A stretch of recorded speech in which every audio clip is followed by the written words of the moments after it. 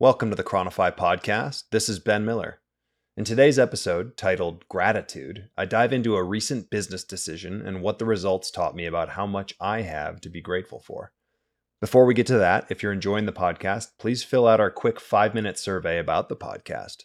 If you do, you'll be entered into a drawing for 2 $50 Amazon gift cards, and, more importantly, you'll have a chance to suggest topics and help us make the podcast even better moving forward.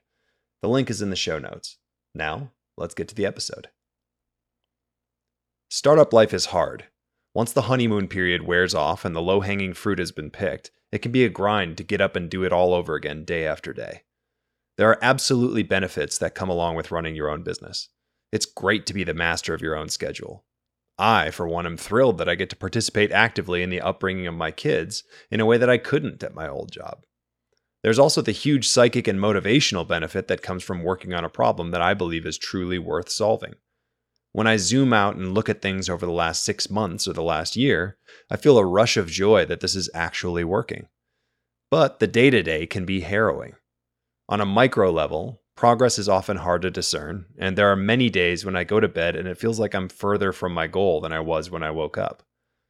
However, there are occasionally times when working on this project is immediately gratifying, satisfying, and electrifying. On the way to sharing just one such moment, I'll take you through a brief tour of a recent decision and its interim results.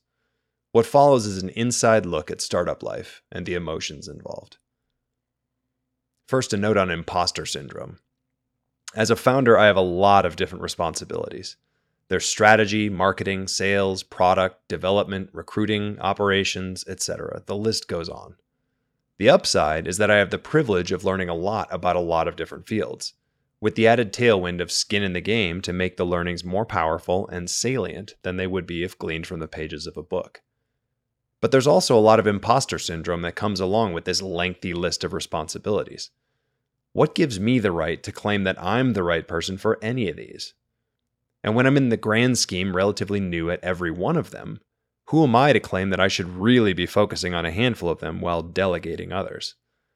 If a seasoned veteran founder with decades of experience gets an A grade in some or many of these fields, is it really right for me to declare that the ones in which I'm a B+ at best are my specialty, and that I should delegate the other items?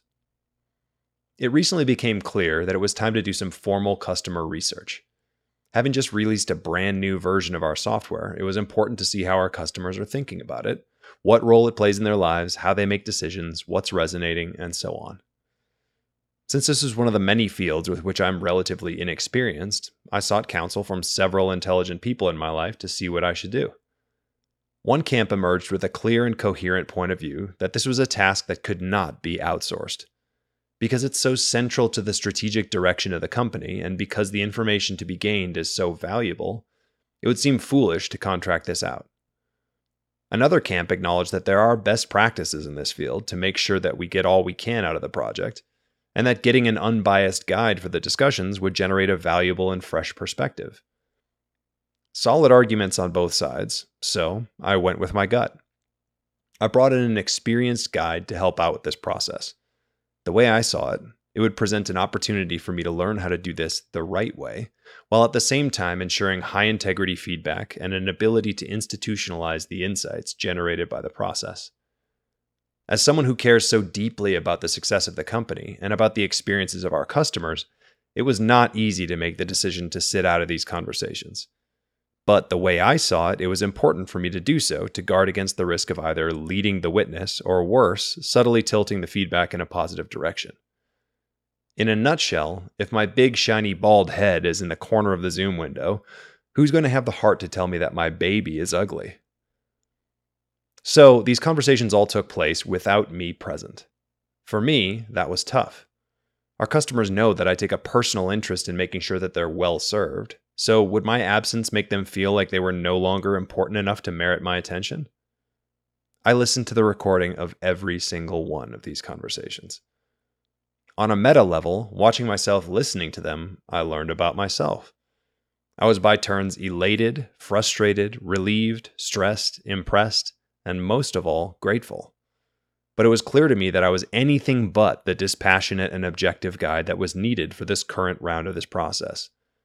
I was like a sports fan watching a playoff game he recorded while he was at work, rooting for the outcome I wanted, even though the outcome had already been determined. Furthermore, the unfettered and honest way in which our customers answered the questions injected so much value into the process that I was blown away. I learned about what's resonating, what's not, what's valuable, what's frustrating, and what needs to improve. It's psychologically exhausting, and as the father of this product baby, there were times when it felt like getting kicked in the cojones. But now that the dust is settling, there's a pretty exciting conclusion emerging. If people are getting value out of the product now, just imagine how they'll feel when we've taken it to where it needs to be. As someone who's so heavily invested in the success of the company on multiple levels, it's easy to see flaws in the product as demerits or smudges on the record of the company. But that's before I remember that each one of those flaws presents an opportunity. Put another way, if there were no flaws to fix, that would be the worst news of all, as it would mean that we'd already exhausted this opportunity. As I listened to the last of the conversations, I was out on a walk around my neighborhood. I was struck by the eloquence of the speaker, by the thoughtful way in which they teased out what was working, what wasn't, and why they were using the product. I was overcome by a feeling that this process was one of the most valuable projects in which the company has yet engaged.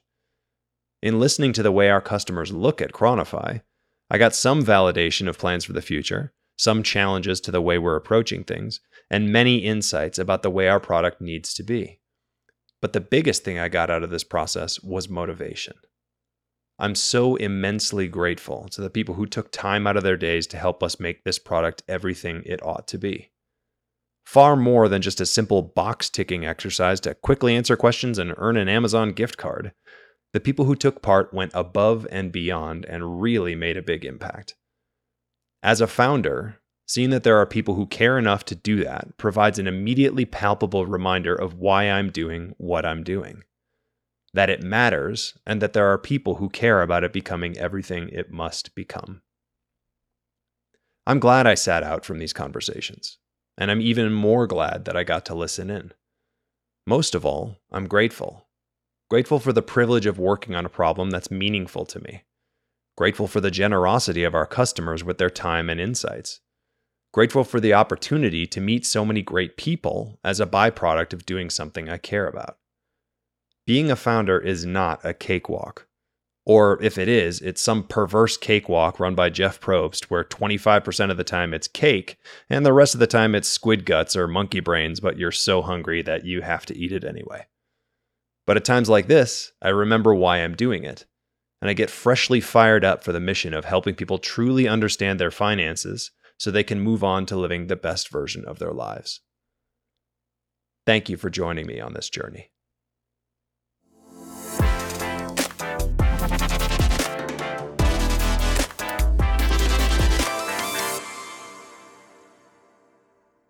Thanks a lot for listening. If you're interested in learning more about how to put your finances in their proper perspective, check out Chronify.com. We'd love to help you out. And don't forget to fill out our quick 5-minute survey about the podcast. If you do, you'll be entered in a drawing for 2 $50 Amazon gift cards, and you'll have a chance to suggest topics and help us make the podcast even better moving forward. The link is in the show notes.